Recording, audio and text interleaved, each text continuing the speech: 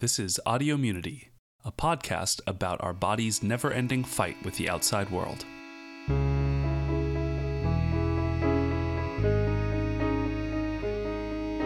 Hi, this is Audio Miniode, recorded March 4th, 2015. And this is a Kevin Minisode. I'm Kevin Bonham, and this is not a full episode, even though it should be.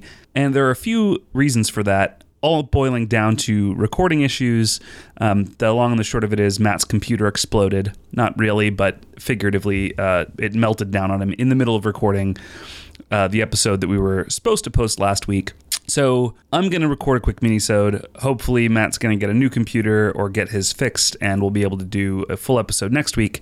But today I want to get a little bit meta and talk not about science that has been published the way that we normally do on this show, but rather talk about how science gets published, which, if you're at all related to science, or even if you're not, you probably know that publishing the results of scientific studies is an incredibly important part of the scientific enterprise. The way that I like to say it often is that science is useless unless you're sharing those results with other people.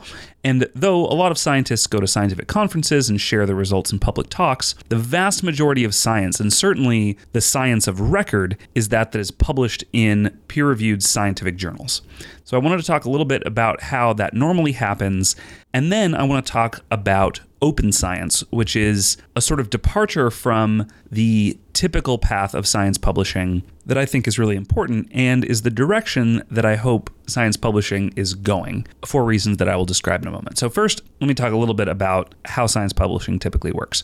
So in general, scientists do experiments in their lab. They have some hypotheses. They test those hypotheses. Those lead to new hypotheses, which are then tested by experiment, et cetera, et cetera. And ultimately, what we all want is to have what is considered a complete story. And what a complete story consists of varies from field to field. It might vary from journal to journal, but ultimately we have some coherent narrative of a hypothesis, some experiments that lead to some conclusions, and we write all of that up. We put the data in figures, we spin a narrative together that describes the experiments and the results of the experiments, their potential impacts, and then we send it off to a journal. Now, obviously, I'm simplifying a lot of things here. There's a lot that goes into how it's written and what journal you're submitting it to, but usually we have a fairly good idea of what sorts of journals will want to hear the story that we're telling. We submit it to the journal, and then we wait. What happens on the journal side is that under ideal conditions, an editor receives the submitted manuscript.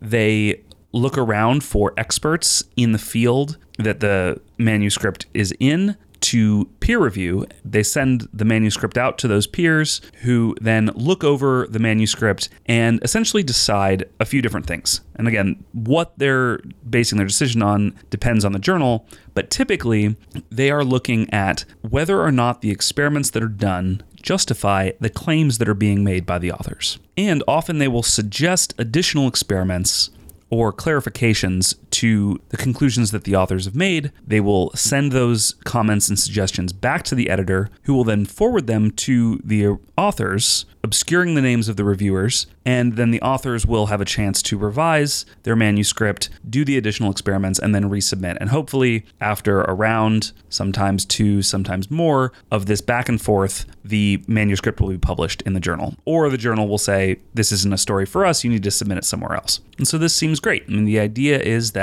only the best science gets published, or the science that gets published is commensurate with the quality of the journal that you're reading. And hopefully, ideally, manuscripts are improved by this process of peer review. And to be honest, most of the time they are. But this process also introduces a ton of inefficiencies into the system.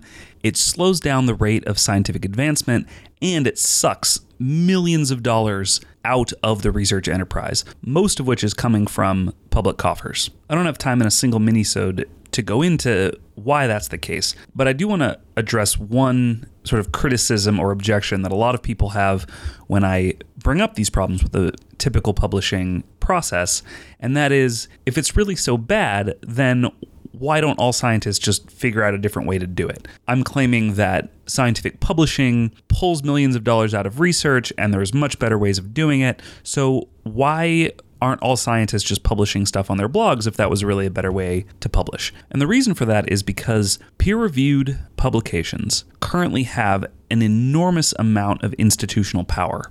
As I mentioned at the beginning of this episode, publications in peer-reviewed journals are essentially the science of record. Whether or not you give a talk, whether or not you've shared your data with all of your friends, in order for you to get credit, professional credit in science, in order to write new grants based on the stuff that you've done before, in order to get tenure or promotion in an academic field, you must have publications in peer-reviewed journals. And peer-reviewed journals enforce their supremacy by saying, if your science has appeared anywhere else, not strictly anywhere else, you can present at conferences, but if you publish stuff on your own, if you put stuff up on a blog, those peer-reviewed journals will not accept your science into their pages. And what that means is you can't get formal credit for the work that you've done unless you buy into and accept the current publishing regime. So I think I'm going to have to carry this discussion through several of my minisodes. This is an issue that I'm really passionate about. I care a lot about it, so I want to take the time to sort of flush it out entirely. But just to sort of summarize my position, I think that the current scientific publishing industry, the current way that we recognize success in science is fundamentally broken, and it costs the scientific enterprise a huge amount in terms of both dollars and researcher time, and I think there are better ways of going about it. So in my next minisode, I'll discuss a little bit about how the current regime got to where it is, and possibly in that episode or in a future minisode, I'll also talk about potential solutions. And I'm really excited to say that the lab I'm currently in seems to be on board with some of these ideas, and I'll discuss that again in a future minisode. So that's it for this week. Again, I apologize that we don't have another full episode to share with you. We're going to hopefully get one of those next week. But until then, this has been Audiomunity from emunity.org. That's emunity.org. We have stuff all over the web, but frankly, it hasn't been updated in a while. So for now, we just have the podcast. You can find it on iTunes, or there's an RSS feed on the website. And the music at the beginning and the end of the episode was composed by Rachel Reinick. And we'll see you next time.